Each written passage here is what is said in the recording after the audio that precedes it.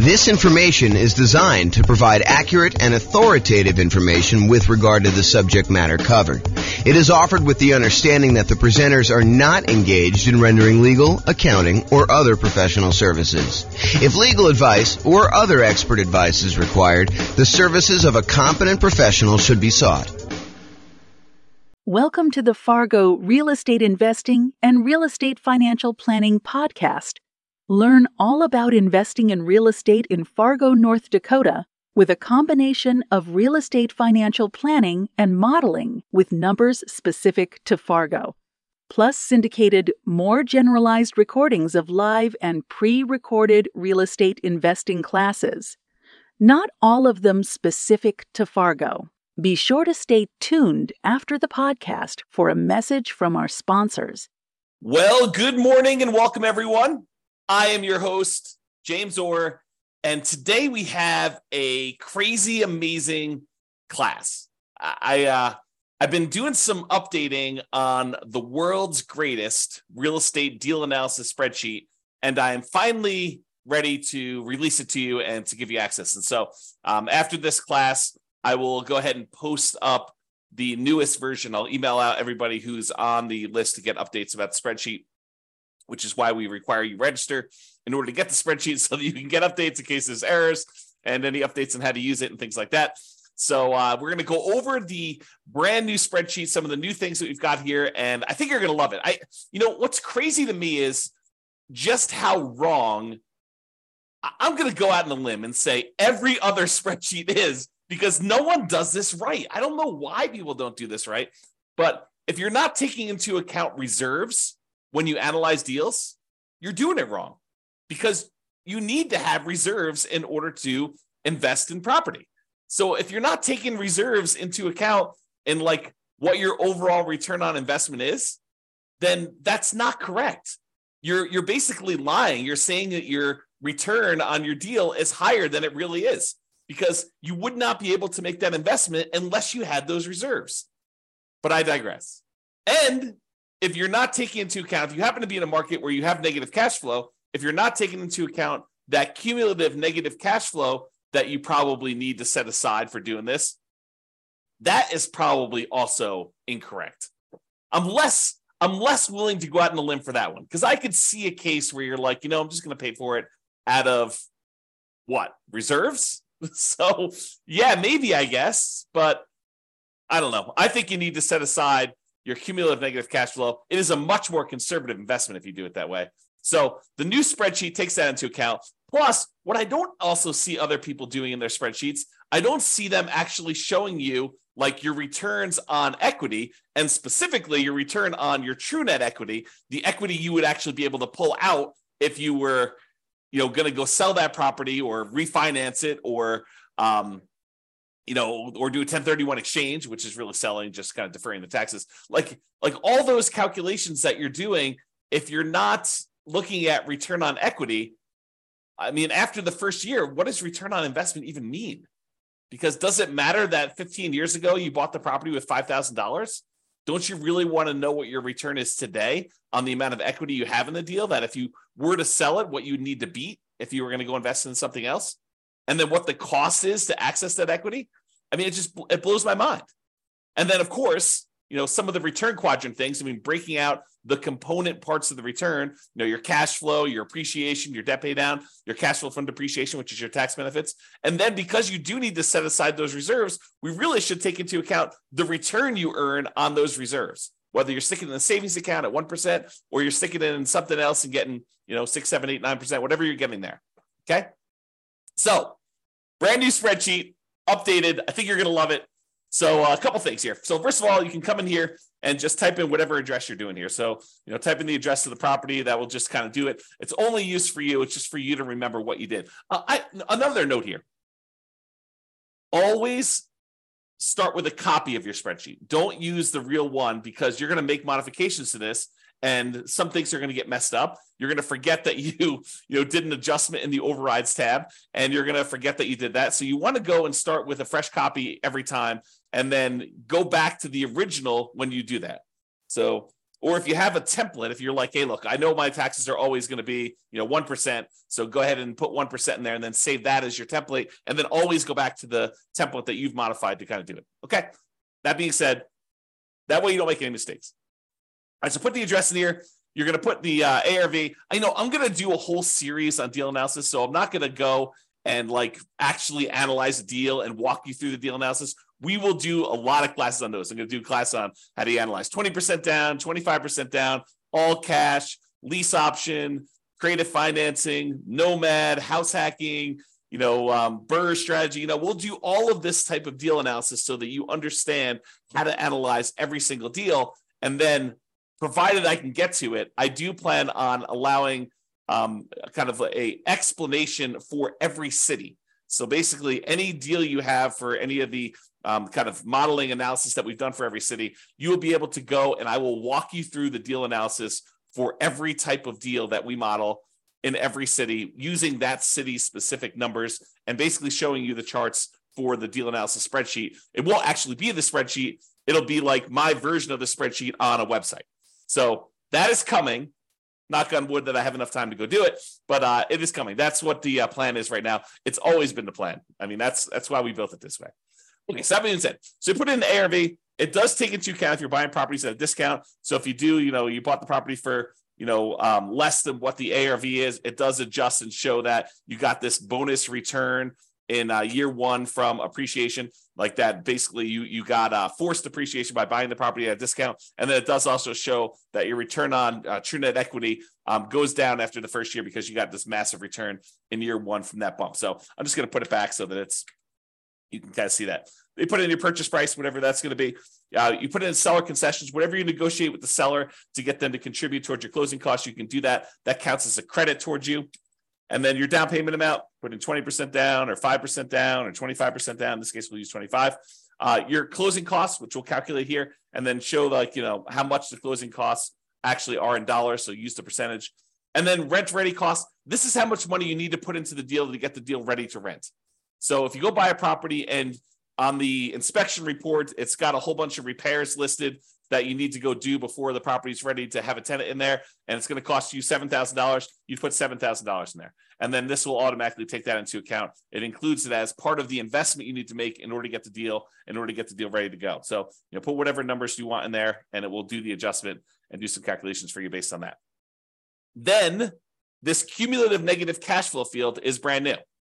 The idea being this: if you're going to buy a property, let me just back up. In our current marketplace, the last few years, prices have been going crazy up, and interest rates have gone up a ridiculous amount. But even though rents have increased, they haven't quite increased enough to counteract the significant increase in prices and the significant increase in interest rates. So in some markets, in many markets, I'll just say this, it is harder than ever to get good cash flow in every market. Okay.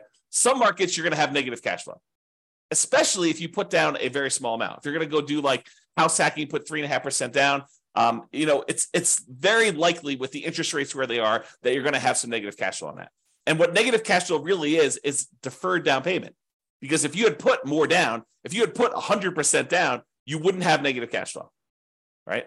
If you put 50% down, you probably wouldn't have negative cash flow. But we're choosing, after we do our analysis, we're looking at the numbers saying, look, I'm choosing to put less down. I'm choosing to put 3.5% down or 5% down or whatever down. And so you're choosing to have some negative cash flow. And if you choose to have negative cash flow, we need to take that into account in our deal analysis. And the way that we take that into account is we look at how much negative cash flow we're going to have and for how long. And so what the software does, if we're going to go to the overrides tab and just show you how this works, let me go and let me make this negative cash flow so we can see. So let's say rent on this is, I don't know, $3,300 a month. Yeah, negative cash flow, it's a little bit negative there. Let's do $3,100, see what it is. All right, so now we've got negative $106 a month negative cash flow. So let's see how this works. So I'm going to go to the overrides tab. And in the overrides tab, I'm going to go find the spot for cash flow, which is right here. And it's going to show you that cash flow for the year was negative $2,238. So we show how much negative cash flow was in the first year. So in this particular property, because we analyzed the deal, it shows you that the negative cash flow was $2,238 negative. But because rents went up a little bit in year two. We're assuming rents are slowly creeping up each year. Rents are increasing. In year two, we're estimating negative cash flow to be only $1,524. And in year three, because rents went up a little bit, and even though the taxes and insurance and maintenance and all that other stuff increased, it didn't increase enough because our payment is largely a large percentage of that amount. So negative cash flow in year three is only $790 for the year. And negative cash flow in year four is only negative $33 for the year. Okay. But what we do now is we take the cumulative amount. We add up. The first year was negative $2,238. The second year was $1,524. So the total amount cumulative so far, the maximum amount we had to kind of eat in negative cash flow was negative $3,762, plus another $790 in negative cash flow, put you at $4,552, plus another $33 is $4,585. But since negative cash flow is all zero from then on out, we can look at that, and we can look at this chart and see this little visual shows you like all the way to the end. You can see that there's no more negative cash flow because the property is getting better as we do that. So the maximum amount of negative cash flow we have is this $4,585. Well, if we go back to this main tab over here, whoops.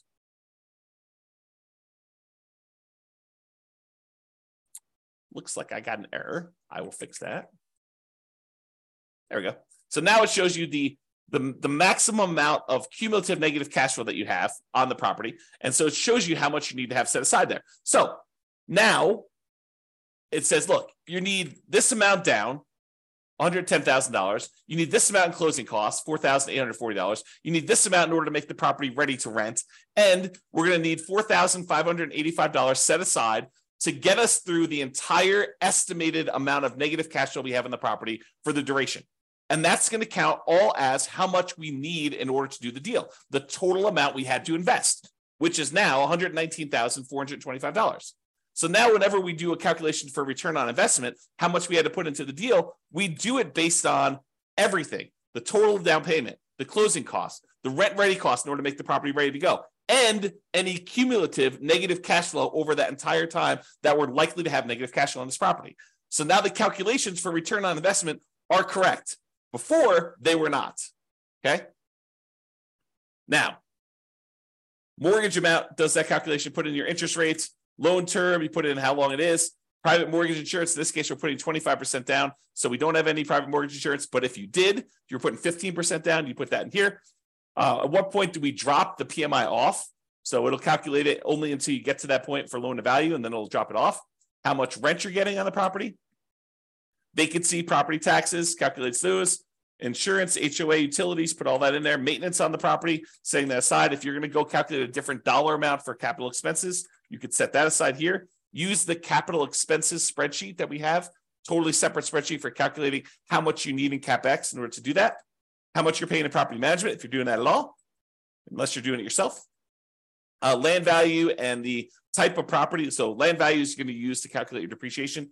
The type of property for commercial or residential, either do a C or an R, and it does the adjustment for you there. And then estimate your effective income tax rate so that we can calculate what benefit you're going to get from that depreciation. And then we'll be able to do that calculation correctly. Okay, so you do all that, and then we've got these 9 kind of key areas to look at to determine the deal. And they are in somewhat order of importance or order of timing. It's sort of a combination of order of importance and order of timing. So the first one we got up here is your monthly cash flow in the first year. So you can see, because we dropped the rent on this property in order to show the negative cash flow, we've got negative $186 a month in cash flow. So this is a property that has negative cash flow. But we're setting aside all that negative cash flow so that we don't have to stress about it. That's why it makes it more conservative. So we've got our reserves, plus we got this negative cash flow, okay? So we've got this monthly cash flow amount here, negative $186, but we're getting $227 from that depreciation benefit, the cash flow from depreciation, the tax benefits of owning that rental property. So we're getting money back either monthly or with every paycheck. We're not paying in to the tax system because we know we're going to get a certain amount of money back, or at the end of the year, we're going to get a big chunk back to offset this whole thing. Okay, you look at it either way, but really you're saving that amount of money in taxes, so you're not having to do it. So in this particular case, because you have negative $186 in cash flow, but positive $227 in cash flow from depreciation, your total true cash flow, when we add those two together, is still positive. So this particular property has a positive cash flow, a positive true cash flow, I should say, of $40 a month. So it's not technically negative when you take into account the tax benefits you're getting on the property and the regular cash flow. Now, if you had your normal cash flow and it was $3,600 and you're getting $200 a month of cash flow plus $227, it adds up both of them and shows you your total true cash flow is $428 a month. Okay, but in this case, we'll just kind of keep it back at this negative number so I can show you how this works. Okay, so you can look at that at a glance and see what your regular cash flow is, plus your cash flow from depreciation is. You see those separately, and it sums them up for you and shows you that it's now $40 between the both of them. And that's like one of the most important things I think most people are looking at is their cash flow on their property. The next most important thing I think a lot of people are looking at is going to be like their return on investment numbers. Okay, so we want to know what your return is in year one in dollars. So it shows you $13,200 from appreciation. That's where we're estimating the property value to go up. We've got this negative $2,238 in cash flow. That's the little green bar, and it's negative because we have that $3,100 a month in rent. And then we've got this debt pay down. We're paying down $3,434 on the loan, plus we're getting $2,720 from cash flow from depreciation. So you add all of those up, and you can see that the overall return in dollars in year one from holding this investment is $17,116. So it shows you how much you made in dollars on your investment. Now you're like, okay, that's interesting. So I could see the dollars, but I want to know like what the return is on how much I had to invest in the deal. So we'd have the $17,116. If we divide that by our total invested, this $119,425, which includes the down payment, your closing costs, any rent-ready costs, and that cumulative negative cash flow, now we can see that it's 14.33%. Because over here, it shows you your return on investment in year one for that thing. So it shows you what percentage each of these component is. So you're getting negative 1.87% on cash flow. You're getting 11.05% on appreciation. You're getting 2.88% from debt paydown and 2.28% from cash flow from depreciation, your tax benefits. You add all those up, it's 14.33. So now we can see at a glance, cash flow, true cash flow, the return you earned in dollars in year one, and the return on investment in year one. 14.33 is the total. And we can see it broken out into all the different component parts. That's why this is powerful, just to see it all at a glance like this. Now, if you decide, look, I'm a 6-month type of reserve sort of guy or gal, and I want to invest in properties, this RIDQ plus R6 says my return in dollars, quadrants, because it shows you the 4 areas of return, plus reserves for 6 months, R6. Okay, so now it shows you how much you earned on or having reserves set aside, earning 1%. So you had 6 months of reserves in this property, so you earned an extra $383 in reserves. But now that we're taking into account the appreciation, the cash flow, the debt pay down, the cash flow from depreciation, and the reserves, we now earn $17,499 in that property. A little bit more than if we didn't take into account reserves. However, now that we're taking into account reserves, we need to include reserves in the denominator when we calculate our return as well, because this one did not. This one just included total cost to close. So this one shows you that when you take into account setting aside 6 months of reserves as well, your return is, even though you had some return from the return on the reserves itself, is 12.63%. And we'll go into a lot more detail when we do actual deal analysis. I'm just showing you where this stuff is. So this is $17,499, which includes the amount you earned on 6 months of reserves, earning 1%. And then this is 12.63, which is your return when you set aside 6 months of reserves, which is more truthful. Giving people this return is lying, right? Because you're not taking into account the reserves you're getting on your properties. The reserves you need to set aside in order to buy your properties. Okay? So now we know that if we actually put aside 6 months of reserves, and even if we earn 1% on those reserves, you have in the savings account, which I think is prudent for if you have a small amount of reserves, then 12.63% is your overall return, including the return you earned on reserves and taking into account that you had to have the reserves in order to get this return to begin with. So this tells you your overall return. Now, if you're a person who says, look, I'd like to have more reserves, let's call it 12 months, a full year of reserves, but I'm going to take a good portion of that and I'm going to have that invested in something else, something that gets a higher return than just savings at 1%. So we do this one, RIDQ plus R12. R12 is 12 months of reserves, but now we're earning 7 or 8%. I think it's 8% on our reserve number. Okay. So now on reserves, we earned $3,066 for the year. So the total amount we earned is $20,182. Now, a couple of things to point out. Appreciation is the same for all three of these. Cash flow is the same for all three of these. Debt pay down is the same for all three of these. Cash flow from depreciation is the same for all three of these. What's different? This one doesn't have any reserves. This one, we earned 1% on setting aside 6 months of reserves in a savings account. And this one is we're earning 8% on setting aside 12 months of reserves in mostly the stock market. Okay, that's the difference in dollar amounts. Now, in this one, we're looking at all the returns divided by just this total amount to close. In this one, we're looking at all the returns divided by the total cost to close plus 6 months of reserves. And this one, we're looking at all the returns, including the return from reserves, divided by 12 months of reserves plus this total cost to close. So this shows you your return. And you can see that, look, if you were going to ignore reserves, if you were going to lie at a cocktail party to talk about how good your returns are, this one is the one you use because that's the one everyone else is using, right? Everyone else is incorrect. But if you actually go and you set aside 6 months of reserves, this is really what you're earning, 12.63. And if you set aside 12 months of reserves and you're getting 8% return on the reserve dollar amount, then you're getting 12.79 total. Okay. And that's why this is important. And that's usually what we look at in order to look at a deal. Now, some people are like, look, that's great. That's all year one stuff and a lot of returns in year one and the return on investment in year one and my cash flow in year one. But what about like your overall return, 5 years from now, if I sold the property? That's the returns if sold. So you can look at whatever year you want in the future and you could see either what the annualized return is, or which is simple return, or the compounding annual return is, what the compounding rate of return would be on your money. Or if you're an internal rate of return person, we show you that as well. And you could see all three different lines and you could jump out and say, okay, year 10 looks like my kind of like annualized return is, 16% or so. And you can go look at the numbers if you want to. You can go look at the overrides tab and see all these. You can see the return numbers somewhere.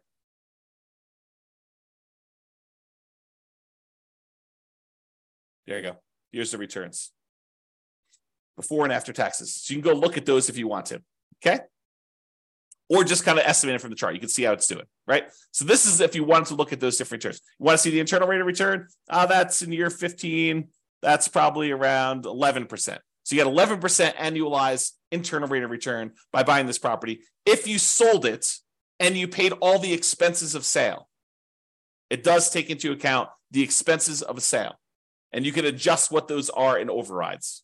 Okay, so you can adjust what your expenses of sale are and have it be. And in some cases, you may want to say, hey, look, my costs of sale are different at different periods of my life because my tax rate's different, or I'm a real estate agent, so I want to have a real estate commission here. But if I go beyond this point, I'm turning my license, and so I don't have that anymore. You can do all that because we have the ability to override in any year, almost any number. That's what's amazing about the overrides. Okay, so shows you returns if sold. Then you're like, hey, look, James, I know you're doing like the saying cash on cash return on investment. I get it, but I'm a cap rate person. I like cap rate. Okay, fine. Here's your cap rate numbers. Cap rate for the first 5 years shows you right on the homepage in the middle, right front and center. Now it shows you your cash on cash number, and then it shows you your cap rate. Cap rate is your return if you own the property free and clear, if you didn't have a mortgage on it. It shows you what your return is, your cash return, cash flow return, if you did not have a mortgage on the property. Okay. If we had whatever this is, 3,600 here, you can see the cash on cash return shows positive now. And you can see how it changes over time. Okay, put it back to 3,100 just so we can see that. All right. Now, once you get past year one, does it matter that you put $14 into the deal? No, now we're really concerned about, what is the return I'm earning on the equity I have in the deal? Because what we want to say is, look, I have this property, and what if I took the money I have in the deal and I wanted to go take that and invest somewhere else? Could I go take that money and invest somewhere else? And if so, what am I currently earning on that money that I would walk away with that I could go invest in somewhere else? That way I can compare it to what I would invest in. If I'm going to take this equity out of my deal and get 11% return. Well, what am I earning on that amount of money in the deal right now? What is the return I'm earning on that money that I would walk away with? Because that's what I need to compare it to, so that if I took the money and invested in somewhere else, I could compare those appropriately. And so now what we're looking at is your return on equity. And specifically, not just the return on equity, which I think is wrong, right? Like, I like the idea of someone, okay, look, if you're not going to look at return on equity at all, that's like one level of wrong. If you say, look, I understand what you're saying, and I really should be looking at my return on how much equity I have, that's a step in the right direction. But it's still not right. And I still see people doing this. I still see people doing, like, looking at the return on equity like that's a real number. It's not a real number because you don't really have that equity. In order to access that equity, you got to do something. You got to either refinance the property or you got to sell it. I mean, that's how you get equity. So you need to take into account, what does it cost me to get at that equity?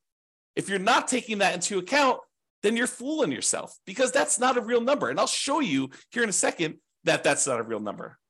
It's a significant cost to get at this equity. Okay. So this shows you, though, the return you're earning on that true net equity. Your true net equity is your equity after you subtract out closing costs, real estate commissions, capital gains taxes, and depreciation recapture tax.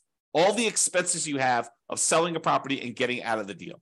That's what true net equity is. So this shows you now your returns on these 4 different areas, plus your return on your total return. So the green line, everything matches. Green is always cash flow. Your green line is going to be your cash flow return. Starts off negative in this case and kind of grows up here, so that your return on equity over time eventually is pushing 4% or so. Okay, that's sort of like your cap rate over time.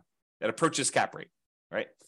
Debt pay down return starts up here, kind of drops down, it kind of continues on, drops down a little bit. Appreciation return shows you what that looks like over time. And then your cash flow from depreciation number looks like that is. When you sum all of them up, it's this dotted line. So right now, when we first got the deal, in year 1, it looks like your overall return on true net equity is just below 20%, probably 19.12 looks like. And then your return as you get to year 10 or so, I don't know, it's probably in this ballpark of whatever that is, 15%. So your return on true net equity is 15% there. So you can see how this changes over time. And of course, if you want to go look at the overrides, you can look at your return on true net equity right here, return on true net equity quadrants. So it shows you each year's numbers and breaks them down for you. So you want to go look at year 16? Okay, year 16, you're getting 6.25% from appreciation, 3.35 from cash flow, 2.92 from debt pay down, and 0.83 from cash flow from depreciation, for a total return on true net equity of 13.35. Okay? All right, so you can see the true net equity numbers and how that works out over time. Typically, your return on true net equity drops off. On a finance property, it tends to decline over time. Okay? Now, as I told you before, these are like in order of what I think are probably like most important or over time. So when you're buying a property, you're tending to look at these, maybe these. This becomes less important when you're initially buying. Some people might glance at it, but this is more like hey, how does my property perform over time as I look at this? And that's why it's there. Now, annual key metrics. Some people they're like, hey, look, I really want to know what my gross potential income on a property is. I really want to know what my gross operating income is on a property. I really want to know what my operating expenses are, or my NOI, my net operating income. Okay, fine. Here they are, right here for year 1. If you want to see what they are for other times, that's all right here. So you can look at the overrides and see it at any different time. Here's your net operating income numbers going all the way across. Here's your operating expenses. Here's your gross operating income, your gross potential income. You could see all those for any year if you want to see it, and you could override them. One of the nice things about the spreadsheet, which I probably didn't mention, is this allows you to track your investment, not just when you buy, which is what most spreadsheets do, but you can go in here and using the overrides, you could say, well, I expected my cash flow to be this in year 1, but it ended up being this. And if you change your numbers in the overrides for what your cash flow actually was, or what your appreciation actually was, or what your CapEx was, or any of these numbers, it then updates the spreadsheet so that you could use this to track your performance over time, not just when you buy. All right. All right, so it shows you your annual key metrics if you want to look at those. And then if you want to see your non-loan expenses, how much are you spending on vacancy? How much are you spending on property taxes? How much are you spending on insurance? How much you spend on HOA? How much you spend on maintenance? All these different numbers here, you could see those at a glance if you're concerned about those. And it shows you year one numbers for that, the annual numbers there. Okay. So those are sort of like, I don't know, what I would call less important metrics for most people. But if you want to see them, not only are they available in the chart, they're also available in overrides.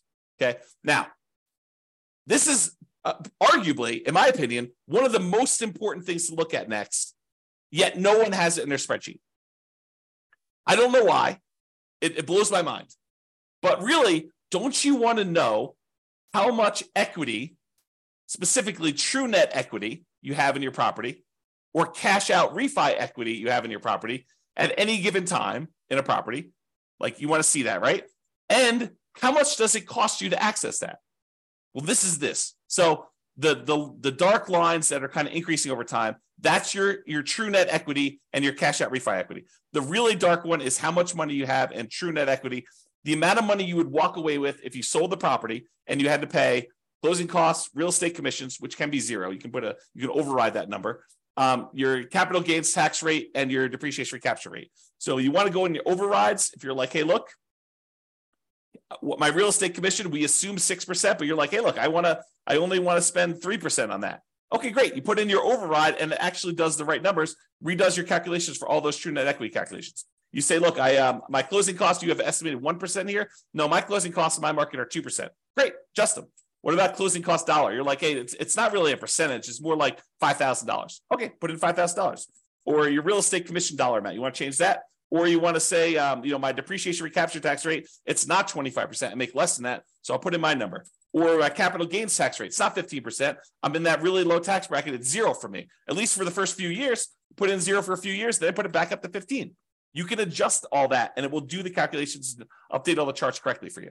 Okay, so this shows you how much true net equity you have. It's this dark line. So, by year 10 or so, you've got about $200,000 in change in true net equity. But what about if you wanted to do a cash out refi? Well, that's different, right? Because the cost to get at the money is different. And the amount of money you have to be able to get, because you can only go to 75% loan to value, is different. So your amount for your cash out refi is probably around, $170,000. And you could go look at the overrides and see the exact numbers, right? And you could also say, look, I don't do 75% loan to value for cash out refi. I got a guy that'll go to 82%. Great. Adjust to 82% right here. We have an adjustment for that. It's an override. So go ahead and do it. Or my cost to get out my refi, it's not 1.5% in order to do that refinance loan. It's only $500. Okay, fine. $500. Done. Just adjust that. And it does it for you. Okay. So this allows you to do that. Now, these dotted lines, they show you what percentage of the money you're taking out were expenses to get at that money. It costs you money to do a sale. It costs you money to do a refi. So how much did it cost you as a percentage of the amount of money you're taking out, right? Because I want to know, look, how expensive is this money to get at? And so these numbers show you how expensive it was. This like dotted line here shows you that, you're looking at this other scale, about 40% of the money that I would get out were spent in order to get at that money. That's really expensive money. It costs you 40% of the equity you're getting out. 40% of the money that you would have in hand, that's what it costs you to get at that. And it actually goes up over time in the first, 8 years or so. Then it starts declining a little bit. But even by year 20, it's still over 40. Costs you 40% to get at that money. And you're like, okay, I'm going to do a 1031 exchange. Great. Go and do the overrides and adjust for a 1031 exchange. Say, I don't have a real estate commission. Well, you probably do. I don't have closing costs, which you probably do. Okay, I'm not going to have to pay capital gains. Instead, I'm going to have to pay, $1,800 or $800 for a 1031 exchange intermediary. Okay, put those numbers in. I'm not going to have depreciation recapture now. Sure, but you're kicking the can down the road too. And so even though your costs may go down, you still have that later on. Now, this one is the darker dotted line is your cost to access cash out refi equity. Well, that starts at almost 40% too, but that drops off really quickly. So that by year 10, it's only about, 5% of the money that you're pulling out is what it costs you. So it's calculating what percentage of the money you're pulling out in order to access that equity. So this is your equities and the cost to access, and specifically your true net equity and your cash out refi equity. Honestly, it's probably like a true net cash out refi equity because we're looking at the cost there. Okay. Now you may say to me, James, but if I'm doing a refi, I'm actually just borrowing that money. Sure. Yeah, I agree. You're borrowing the money, but it's still a cost. You're borrowing it and you're paying interest on it now. Okay. So this is the new spreadsheet. Some really cool stuff in here. Oh, by the way, you can export it. If you happen to have a real estate financial planner account, you just click this button right here and it actually transfers the numbers you entered in here to the real estate financial planner so that you can add this property to your portfolio analysis tool if you happen to have an account on real estate financial planner. Okay. So that's the cool part about this. All right. I think I covered what I hope to cover, just kind of going over the new stuff, the existing stuff that's still amazing. And just to show you that this is the way you should analyze deals. And we're going to go over examples. I'll go over how to analyze every type of deal using the spreadsheet. I'll show you all the other stuff. We already have a class on where do you get each one of these numbers from? Like, where do you get seller concessions from? Where do you get the mortgage interest rates from? Where do you get the vacancy rate from? Where do you get the property insurance rate? Like, where do you get each one of these numbers? I have a class where we look at each input and I tell you where to get it from and what's reasonable for those numbers in a lot of cases. All right. I already have a class on that. Go watch it. It's on the website. It's on the podcast. But now it's got these new adjustments here to kind of do this. One of the adjustments I made, by the way, is I've removed some color. Color to me has meaning. And so in the first version of the spreadsheet, I got carried away. I was like, oh, this is pretty. Let's make these blue. But that didn't mean anything. The fact that they were blue didn't have any meaning. Now all the colors mean something, right? All the inputs are this manila folder color, okay? All the cash flows are green. All the cash flow from depreciation are yellow. All of the appreciation is blue. All of the debt pay down is red. And then all the other black and white ones are just black and white, right? And so color means something. If something is colored, oh man, I'm looking at things like this export to REFE button. I should probably make that gray. Maybe I'll make it black, right? Because color should mean something. And so we should all do that. And maybe I should make this gray. I don't know. But the color, and the charts, color means stuff. All right. And then over here, I tried to add some flash of color if you just show you like size of values. And if it's, part of the quadrants, it's still going to be that blue, green, red, yellow color. So you can see those at a glance as to which ones we're talking about and how all those work. And because in the previous spreadsheet, I tried to compress it and do like years 1 through 5, then year 10, then year 15, year 20. But I realized that, because the spreadsheet was locked down to protect you from messing up formulas, that you couldn't access year 12 easily. So now it's all open, which means that it just goes wide, right? So now you can go and keep track of your deal for 40 years. You have access to all that. All right. That's all I got. I hope you enjoyed the new updated spreadsheet. I know I certainly do. I'm really excited to teach these classes. We're planning on doing, as of right now, subject to change, we're planning on doing one new deal analysis class per week. And then for the podcast usually gets published. I think we're out. The class I recorded yesterday got published, got queued up to be published to the podcast in November. So it's May 3rd right now. So November is 6 months out. So we're currently 6 months ahead on what the podcast gets. All the Substack guys get access to it immediately, but the podcast stuff is delayed by about 6 months now, and it will continue to delay because we publish the podcast once a week. We do the classes daily. So every week of content that is live, the podcast guys, that's a month, approximately, 5 days, 5 weeks, somewhere around there. 4 to 5 weeks. So you get an idea. So I'm trying to get to be a year ahead on the podcast, and then I'll evaluate what I'm going to do at that point. All right. That's all I got. Super excited for you guys. I will get the new version of the spreadsheet out to you, but I hope you enjoy it. Hope you like the new spreadsheet. We will do deal analysis, and I'll cover a whole bunch of stuff for you. Thanks so much for coming on. Have a great day, everybody. Bye-bye for now. With home prices up, mortgage interest rates up, and rents up, but not quite enough to counteract the higher prices and interest rates, cash flow on rental properties in Fargo is harder than ever. Book a call with the Real Estate Financial Planner to apply our proprietary 88 strategies to improve cash flow on your rentals. See the show notes for a link to schedule your call and improve your cash flow today.